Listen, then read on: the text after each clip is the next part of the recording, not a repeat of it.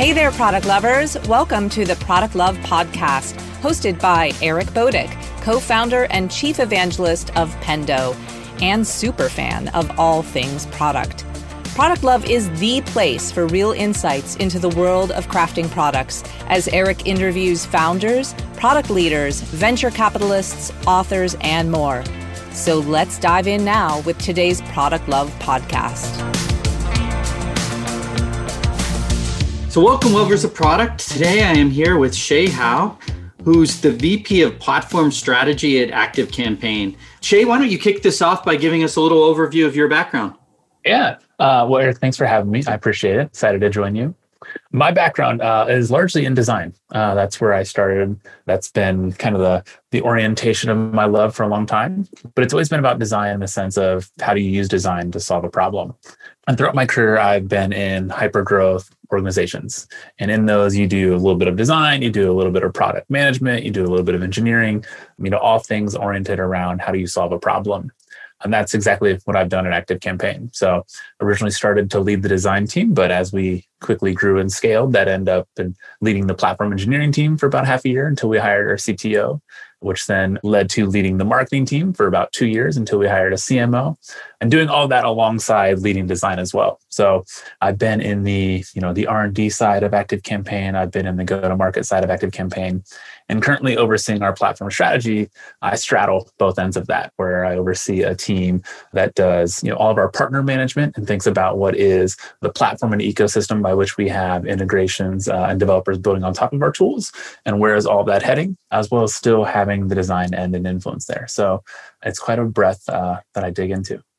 Yeah, absolutely. So talk to me a little bit about that, design, product, even some engineering.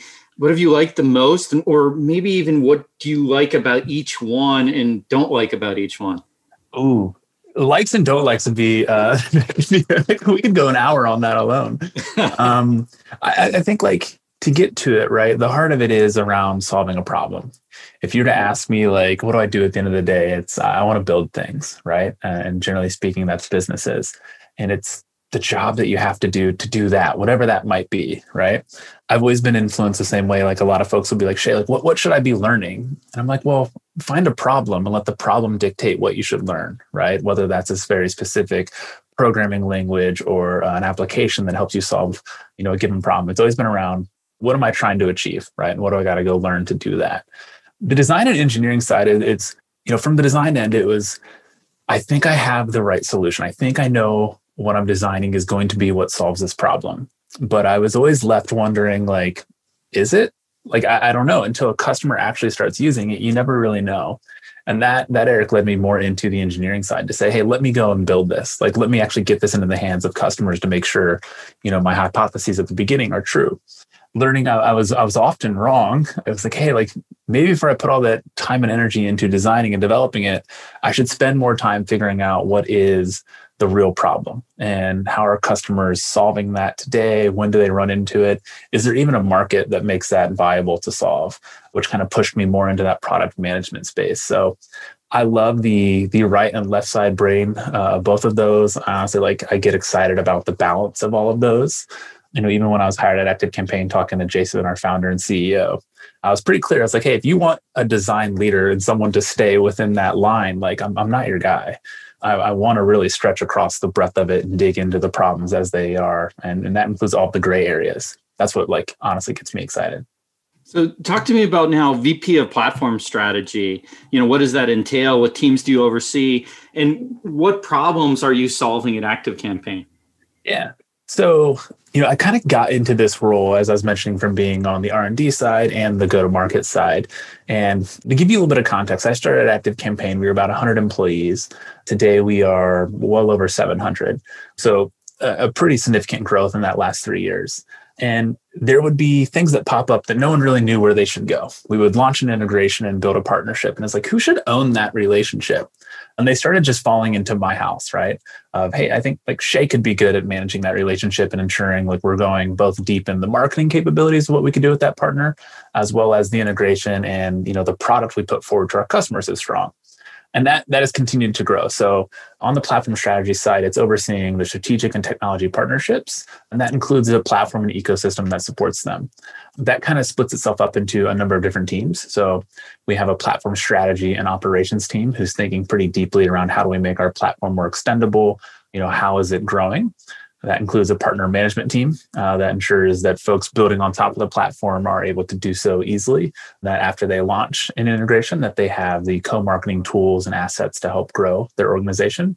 That goes into developer relations, right? So that we're actually fostering and growing the community around ActiveCampaign.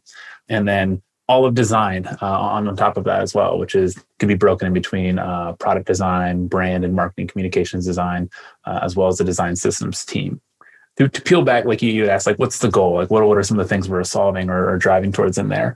For us, it's all about innovation in customer experience automation, or CXA. So each team has, I'd say, slightly different goals and like layers within that. So I can kind of like walk through those if you're of interest of kind of where the platform strategy team's sitting as well as where design's sitting. Yeah, I'm a fan of like hearing about organizational design. So please. Yeah.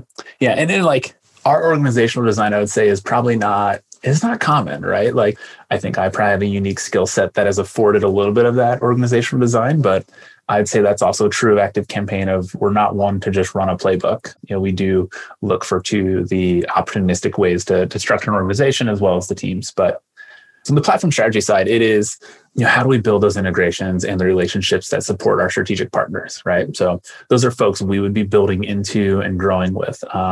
Example of that would be Salesforce. We have the number one marketing automation integration inside the Salesforce App Exchange. So that's an integration we're building, maintaining, as well as a relationship we're continuing to grow.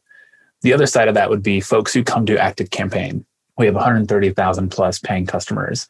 So a lot of businesses look at ActiveCampaign and say, hey, I could build an integration on top of ActiveCampaign to help grow my own customer base.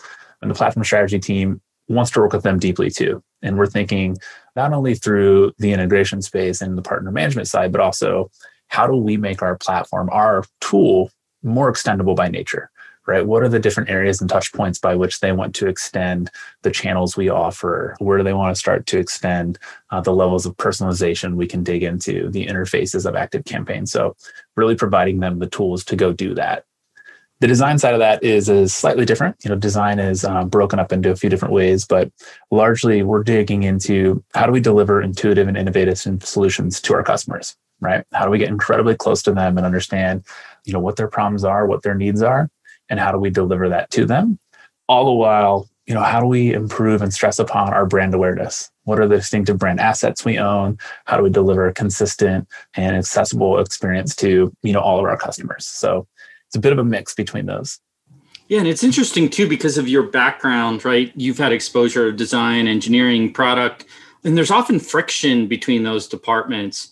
So talk to me a little bit about that, how you manage friction between those departments, both at your experience at ActiveCampaign and maybe other places, and how you make sure that kind of all the voices are represented, right? Because it's great you have a design background because design is often a voice that is underrepresented in the product org. Yeah. So sorry, I threw a lot at you there, but no, it's good.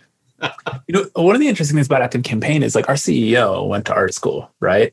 Design's always had a really strong voice within the organization. Jason was the first designer, the first engineer, the first product manager, of this company. So, a lot of design leaders talk about like having to get that seat at the table. I'm very blessed and fortunate. Like I've always had it. I haven't really had to argue for that, right?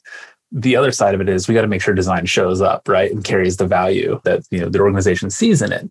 But that friction's an interesting one. Like it's healthy, right? Like it has to be channeled the right way, but there should be a little bit of tension there, right? Like those different pillars, be it engineering, product, and design, are going to want to like dig into their areas, right? So I think there needs to be a healthy friction amongst those. As I lead those teams, as I talk to them and think about it, it's building a healthy culture more around the customer in that scenario and momentum of delivering to them. And that can manifest itself in a lot of different ways. But the tension's fine so long as we have momentum. That ensures that everyone's probably getting their slice of the cake as we continually build and develop. And where I like to start with those teams is really distilling down the work into what is just the smallest possible project, to be honest with you. The one thing I can almost guarantee is that the scope and what we want to build is going to balloon as we get into it, right? There are a number of unknown unknowns as we start to build our products. So as we begin, we should probably start from a position that's pretty uncomfortable, right? And uncomfortable for design, product, and engineering to say, this probably isn't what we need to deliver, but we know it's going to grow as we start to peel back the layers of it. And if we can do that, if we can start small and we know that we have good momentum around our delivery, we should be able to plan and dig into those things and iterate fairly quickly. And the last thing I like on that note is accounting for design and technical debt along the way, right? To give that the equal priority as you would net new functionality or, features. So making sure that that is part of the culture as well. It's interesting. I mean, we've always talked about technical debt, but there's also design debt. Absolutely. Yeah. It's like, especially at scale, right? As you grow a different team, right? Designs start to go in different directions. As customers use it, they provide feedback on the usability and the accessibility of it. You accrue debt there the same way you would as you might on the stance of the more people using your product, you have to start to think about what is the throughput of it, right?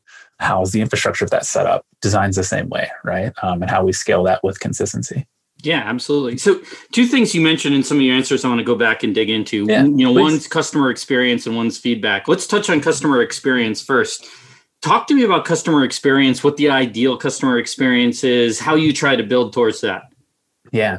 We talk about helping businesses meaningfully connect and engage with their customers.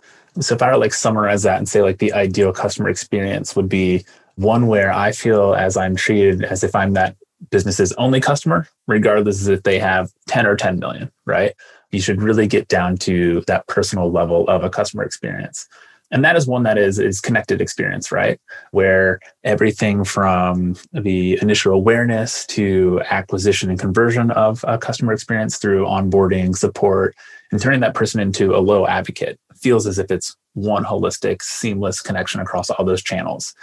You've probably had an experience where you're going through the notions of buying a product and sales is quick, right? You email them, you get a response back. You call them, you get a call back. And then you convert. And you're getting set up and you're like, hey, you know what? Actually, I have a question of how to do this feature, this functionality.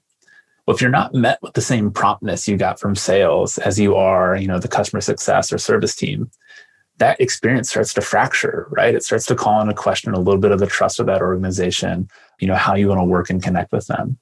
We want to help with that, right? As we think about the tools we build across customer experience automation is, we really want to help automate the easy stuff in that nature. And we want to bring humans into what there is complex, right? Where the questions really resolve. So it's a blend of automation and human touch as we look at it. But really, the ideal customer experience is going to be a connected one where you truly feel you're getting a personal experience. Yeah. So talk to me about building to that. How do you think through, how do you approach that? How do you get your team to build to that? What metrics do you use to make sure that that you're talking about, how quickly you get a response? Do you track that? Talk to me about the details.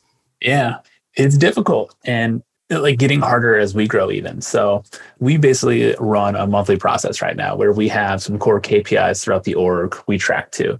And they talk a lot about that customer experience, everything from, what is the pipeline of leads we have all the way through what is the NPS, what is the CSAT, how do you really start to peel back the layers of that connected customer experience?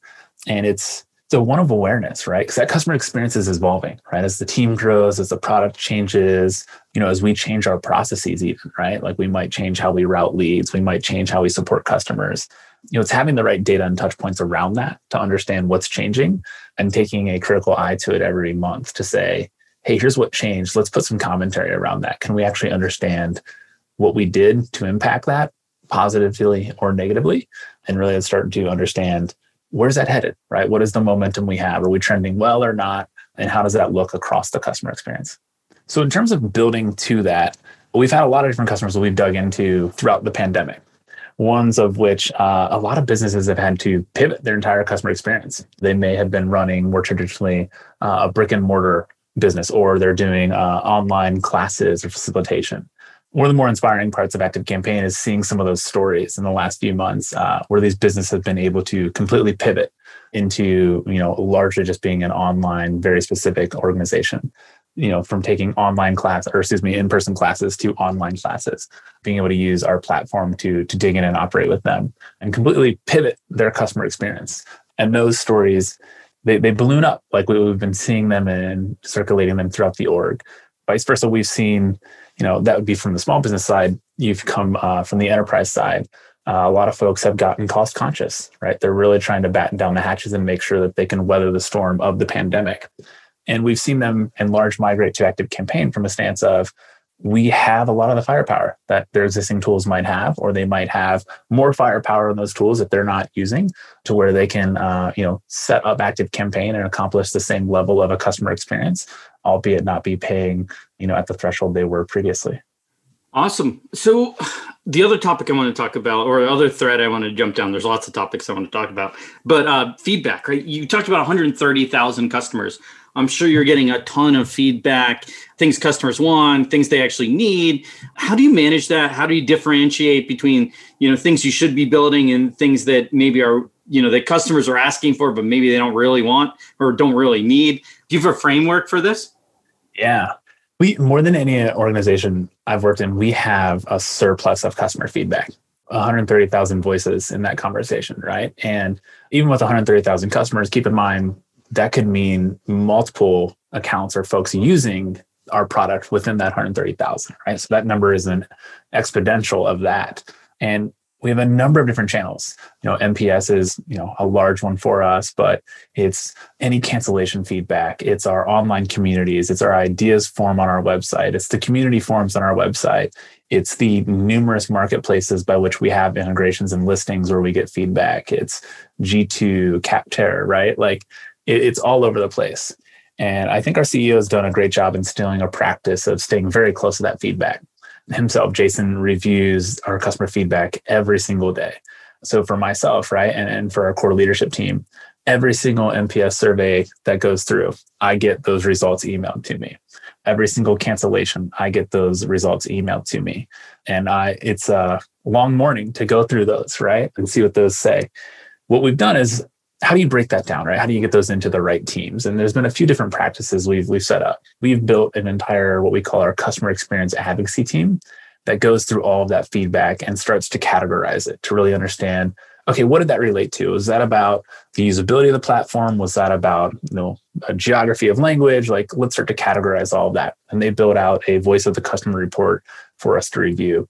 But they go further than that. They really help disseminate that feedback into the right ethos of the origin to say, hey, here's the trends we're seeing on your product or your feature. You might want to dig in and hear the customers who said what, right? So that we can follow up and have conversations with them. And we don't stop there. Like that is like a way to start peeling back the layers of it. Even on the design side, like very specifically, we have a design NPS channel. So any NPS feedback that mentions, let's say UX, UI, usability, intuitive, difficult, certain keywords, we have piped into a Slack channel where the entire design team is.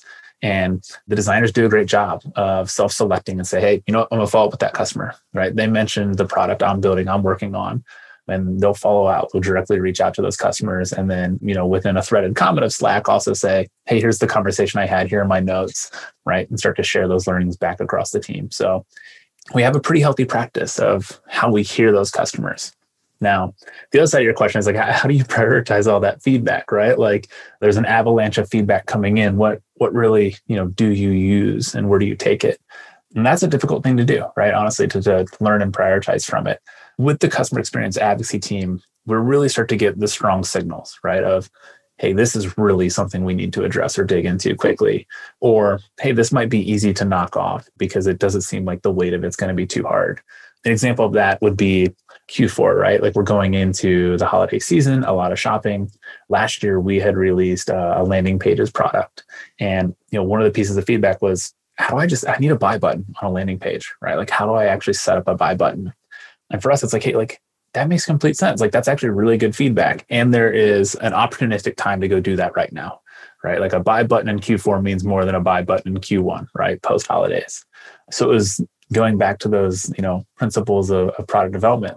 All right, let's go start at the smallest level. What would make us uncomfortable to start with, right? It's like, well, what if we just used a buy button from one of our partners, be it PayPal or Stripe, right? Okay, we could probably just do that with HTML embed code, right? To drop on the page. It started to like peel back the layers of like, what's the easiest way to set that up? So the idea, the feedback from, hey, we would love a buy button on a landing page to actually being able to use that in the product was, I think, a number of weeks, to be honest with you, within Q4. So you're juggling what is most commonly heard versus what is opportunistic that we could tackle quickly. Yeah. And that's a tough juggle. Mm-hmm. Yeah, very much. So you mentioned COVID in your story. How has that impacted some of your metrics, your data, your product KPIs? Yeah. Like most businesses, I think we were all like, we braced for impact, right? Like March, we weren't really sure where things were going to go. What we did was double down on our existing customers, right? To say, hey, let's make sure that they can really set up and work with their customers. We want to support them through this. And we saw a pretty few interesting things happen. One, with our existing customers, they started adding more contacts into their systems, right? They started building out more automations. They started sending more campaigns to those customers they had, because now more than ever, they're saying, I have to be in contact with these folks. I have to let them know how my business is pivoting, how it's changing, how we're moving things to be online. And we saw more activity and volume across our platform than honestly we've ever seen. We have some seasonality spikes, and we were blowing those out of the water back in March and April. So we really saw our existing customers double down on the platform, which proved they were getting value from what we were offering to them. The second interesting thing we saw was new business started to grow. In those times of downturns or recessions, you see a lot of new businesses started. And more now than ever is they're starting with that digital first footprint, which is something we can help them set up and get going on. So, 2020, we onboarded over 40,000 customers, which is an incredible number and some very significant growth through that. Wow. Yeah. Yeah. And it's been interesting to see those existing customers grow and new customers onboard and, find that success as well. So I would say we're incredibly fortunate, to be accelerating our growth through some of these times. Yeah, that's awesome growth. I mean, it was always interesting hearing, talking to your CEO about the ActiveCampaign story and how things like, grew kind of slowly and then all of a sudden just took off, right? And you guys just exploded as far as your growth. It's got to make a lot of these things so much more difficult, right? Because you're adjusting all of these plans. You're dealing things with like customers and how their business is being impacted by COVID. You're dealing with all this feedback, and you're doing it while the company is growing at a dramatic rate. So huge challenge. Huge kudos to you guys for pulling that off. No, thank you. I appreciate it. It's 18 years in the making, right? Like ActiveCampaign is not a young company by any stretch. And I honest testament to that early team who really put the business through the paces of that product market fit, really like learn to understand who that customer is and what they needed, and honestly approach it from a healthy mix. Like we're not tied into any one vertical or any one geography. 55% of our business actually happens outside of North America. Our verticals, no vertical is greater than 15% of our general customer base. So there's a lot of time that goes into that to actually makes that work, right? Yeah, let's talk about building those teams. Like, talk to me about building teams, product teams in particular. What makes that successful team? And then how do you scale that? Like, ActiveCampaign's a great story. They're kind of, chugging along, learning, getting that product market fit. And then all of a sudden, boom, something goes off and they grow 3 or 4x every 6 months, right? It's crazy. Yeah. Well, it starts with the vision, right? Like you have to have a pretty tight and aligned vision so that all of the energy, all the efforts we're putting into this are going in that same direction, right? Like we want the momentum channeled in terms of where we're seeing that growth.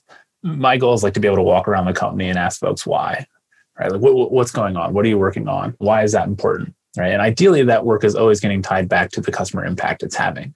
Right. And that impact's tied across the different teams. I'd say that's like the key part of it is that vision. Second to that is it's an entrepreneurial mindset, right? Like we talk about operating as owners. If I own this company, how would I run it? What would that look like? And in many scenarios that like you got to be fairly self-sufficient, right? The folks who do really well in ActiveCampaign, they come in and they're not waiting on the direction. They're not highlighting problems. They're saying there's an opportunity here. I'm going to help Stripe to solve it, right? I'm going to pull together the right people to dig into this. We're going to work on this together, right? Like they're not coming to work to occupy a desk and run the business. Like they're coming in knowing like we need to grow it. And they have that level of passion and persistence that pushes things forward. From our leadership team, like it's about then trusting the team, right? Knowing that you have the right vision. These folks have that entrepreneurial mindset. Trust them. Let's let go of our authority. Let's work with them to set standards, to enable, to weed out, to prune, to really start to agree on the type of changes we want. But let the team run that. Let them really dictate where that needs to go, right?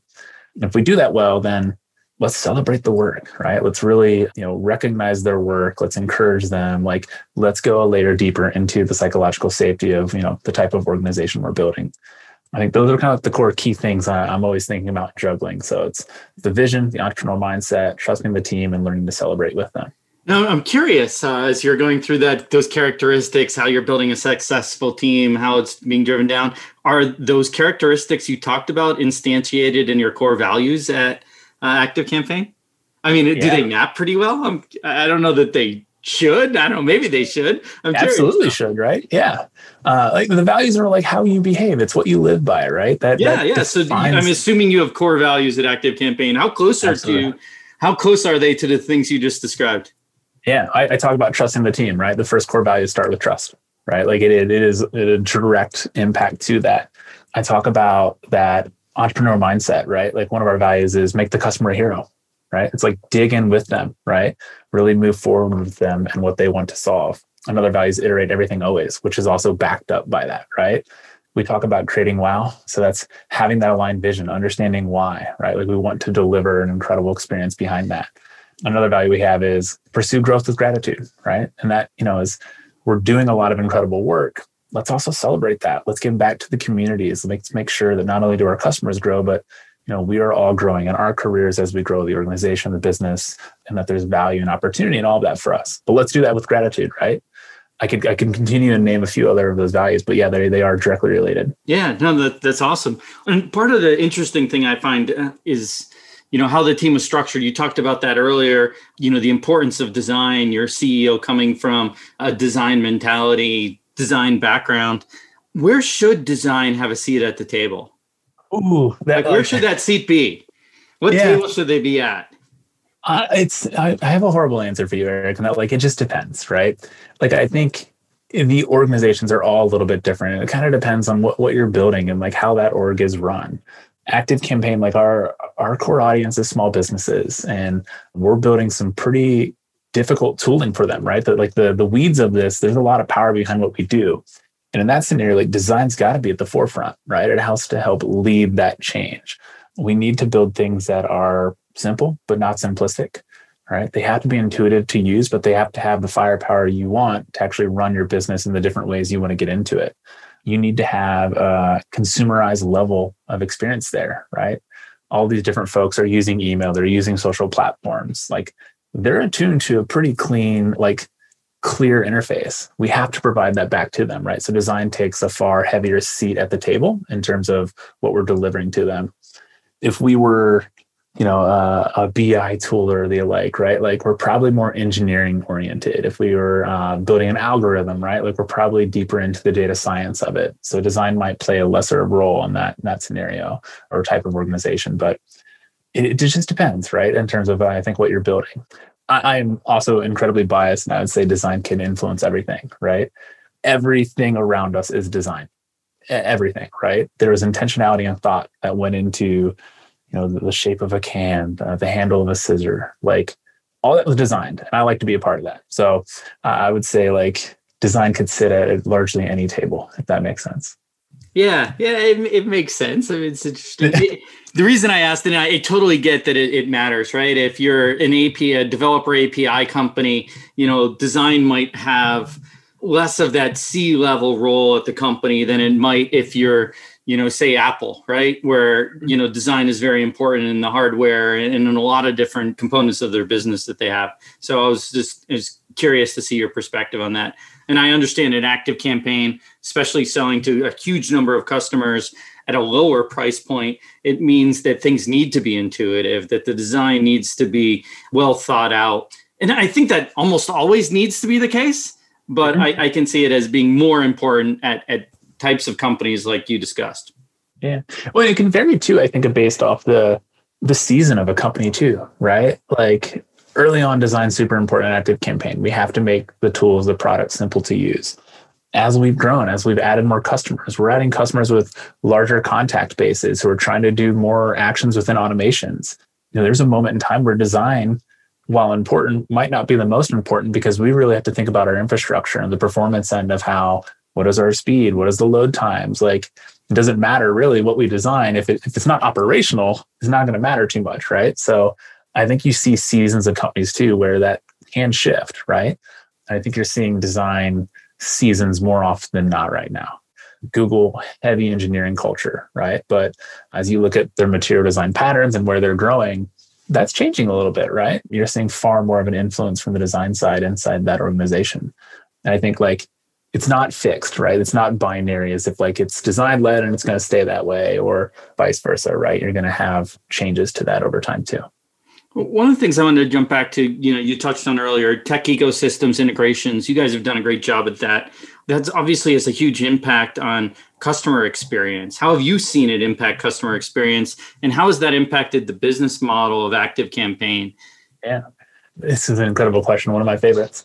I've talked a little bit about customer experience automation and how that includes building automation into the entire customer lifecycle. So that very moment of awareness all the way through building loyal advocacies of customers. Now, a lot of automation platforms focus on marketing automation, and that might mean an autoresponder or a drip campaign. You might have sales automation platforms that help do lead scoring and routing. When we talk about customer experience automation, we talk about automation across that entire customer lifecycle, right? So it's not just the forefront of sales and marketing or pre-conversion, but it's that and how do you support someone as they move throughout the customer lifecycle. And one of our core beliefs is one business is not going to run on one platform, right? That every business should be able to use the platforms that are best for them, the tools that are best for them. And for us, that means integrations. That means, hey, how do we help all of those different tools come together, right? How do you get a lens and visibility into the customer experience across all of those different tools? And it's changed a lot of the business model to think about that, right? Of how are we bringing those tools together so that the sales reps don't call on accounts that have outstanding issues, and that the support reps can understand, hey, here are my highest value customers. I need to prioritize those versus someone who might be on a free trial, right? The visibility across those tools is something we think a lot about. And how do you not only orchestrate data from going one side to the other, but how do we enrich it? How do we make it more powerful as it comes through the system? And how do we build automation into tools that don't historically have it? And that, again, applies to the entire customer lifecycle. There's a lot that's changed in that. And even Profitwell has they've done a lot of research, but they've came out and said like customers with 4+ integrations have basically 25 to 30% higher retention, right? Like that number is holding true. The average business today is using, the average small business has over 100 SaaS applications they're using. Like we believe all of those tools should be able to work together. And as you drive more integrations, you can, you start to think a bit deeper around the ecosystem of that. What is the marketplace or app store by which all of those could play in? And, you can go deeper into how do you begin to monetize that? What does that start to become? And how does that grow?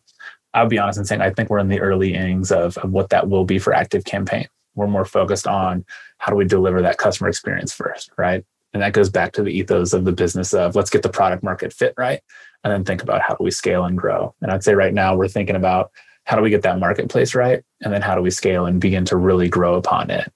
If you look at it like the App Exchange by Salesforce, it's a $2 billion a year business, right? It's over 20% of their revenue.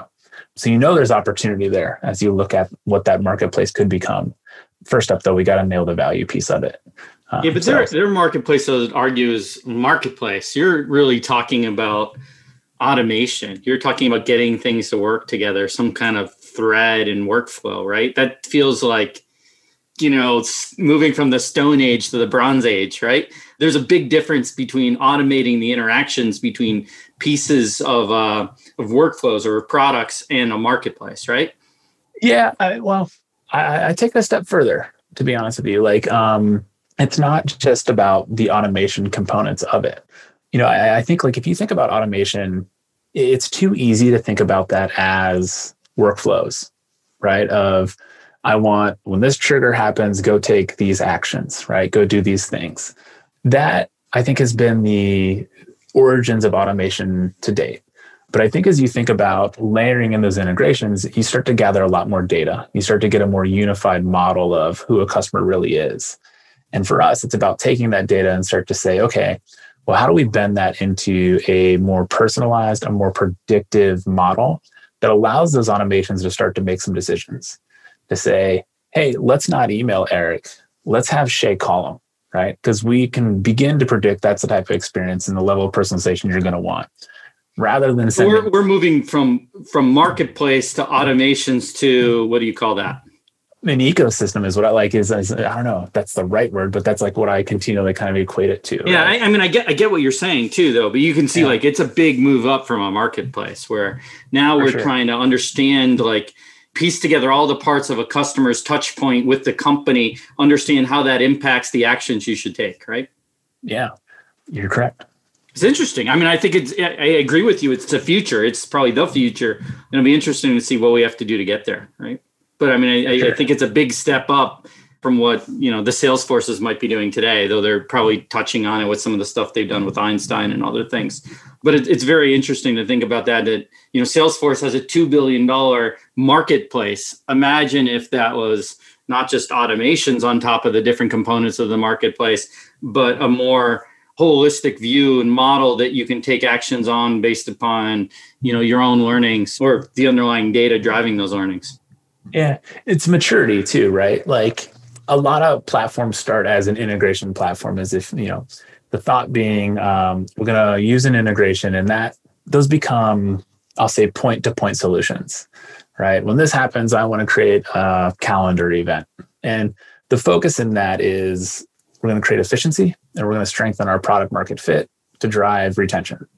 That thought of, I know our customers are going to want to do this, so let's go ahead and build an integration that helps them do that. And that should help them be more retained. The problem is that doesn't solve the visibility into the customer experience, and it doesn't inherently make the data used in that integration all that usable, right? And it becomes more commoditized. It's difficult and infrequently monetized. I want to flip that, right? To say it's not about point-to-point solutions around, efficiency. You're talking about an automation layer with deep platform extensibility, in the sense that as you build integrations, they open up new capabilities, right? Every app that's layered into ActiveCampaign starts to add new channels, new platform capabilities, more data. Each of those apps then begin to make one another more valuable, right? Pendo having an app begins to make the Calendly app more valuable, and vice versa. All of those can begin to be stacked upon one another. The platform there has more tangible relations to what is that customer relationship? What is the experience being derived to them, right? You have visibility into it. And if the data is organized into, usable model, it makes all of that more richer, right? Allows that to be benefited and taken action on versus just being stored in a given area. And you have a lot of influence there, right? Across the entire customer experience. And I think as you do that well, monetization then starts to get layered into, hey, I have all these tools. Can I centralize my billing and pay one person? Or, I want to pay for added value in certain aspects, right? I have maybe a point-to-point solution that's free, but if I want to go into that next layer, I can start to charge or play around with what would be more premium services there. But I think the heart of it, what you really got to look at is, it's not point-to-point solutions around efficiency, right? It's really a deep layer of platform extensibility built around a unified data model by which all of those integrations can take action on it. If that makes sense. Yeah, it does. Well, this has been great. I'd like to wrap this up by asking you a little bit about yourself, right? Like, Awesome. As a guy who's had a lot of experience on different parts of the company. I mean, we didn't even touch on your marketing, running marketing. It's probably interesting in and of itself, but as a guy with a strong design, aesthetic, product person, done the engineering side, I'm curious to hear what your favorite product is. What's your favorite product? Oh, this might surprise you. Yeah. Are you familiar with a product called Zwift? No. Zwift is... It's honestly, it's a video game. I love to bike. I love to cycle. And Zwift is basically a virtual reality environment where you can cycle. So, in Chicago, our winters are very cold. You probably don't want to be, there's over a foot of snow outside, right? Like you're not going to be biking much outside. So Zwift is a product where I hook my bike, like the back of my chain up to a gear, and via Bluetooth, I pedal in these environments, right? These digital worlds, if you will. And it simulates a real world cycling experience. So Eric, if you and I are out there riding, right, and I ride behind you, well, it gets easier for me to pedal, right? The resistance through my gears gets easier. If we start to go uphill, it gets a lot harder, right? And it will dynamically change the resistance for me. When we go downhill, it gets easier. I mean, they have nailed the mechanics of just the technology of how this works, to be honest with you. And they have put so many game mechanics into it of how do I beat my personal record from the last time I rode this course to how do I beat the others around me or my friends, everything around it. And it makes something I love, cycling, a lot more enjoyable in the winter when I'm trapped inside. It is not beautiful looking. It's not the world's best interface or design, but the product itself is honestly incredible, like super innovative. Yeah, that sounds really cool. I mean, I always talked about, I have a Peloton myself. Love the Peloton, but I always thought it'd be cool to have more of that virtual experience. They definitely downplay kind of their scenic rides. Yeah. And there's no automatic adjustment of, things like resistance even, right? Totally. So it'd be kind of cool doing that on a scenic ride, like taking a course of the Tour de France, right? Or a leg of the Tour de France and seeing how you'd actually do. That would be pretty wild. And Zwift has that, right? Like every year they actually do the Tour de France where you can go out there and ride it in the stages and, see how you compete. That was the word I was looking for, stage. Yeah. It's about endurance cycling versus spin, right? Like it's a different type of workout, but very fun. Yeah. Minus any crashing, I assume. So. Yep. Well, that's cool. I'm gonna have to check that one out. Final question for you: 3 words to describe yourself. Yeah, kind of where we started. I'd say the first word's builder, right? Like that is where I see myself more than a designer, an engineer, a marketer, or product manager. It's builder at the heart, right? If you asked our exec team one word to describe me, I think they would all smile and then tell you Midwestern. One where it's about your integrity, right? It's your most prized possession. It's what you care about the most. And you work incredibly hard, but you're humble in those efforts. So I'd say born and raised in the Midwest and very true to that. Where at? And then I was born in Lima, Ohio, a small town, Northwest Ohio. Got it. Yeah, I spent a lot of time living in Pittsburgh, spent a lot of time in the Cleveland area. So yeah. Nice. Awesome. Last one would be aware. Self-awareness and how I'm growing, how I'm learning, how the team's doing, where it's all headed, doing my best to stay balanced in how we are setting those priorities and where we're going, but also where do we need to change, where do we need to iterate, where do we need to find a little bit of calm within all of that. So I think awareness is a big one for me. Awesome. Well, thank you, Shay. Yeah, absolutely, Eric. Thank you for having me.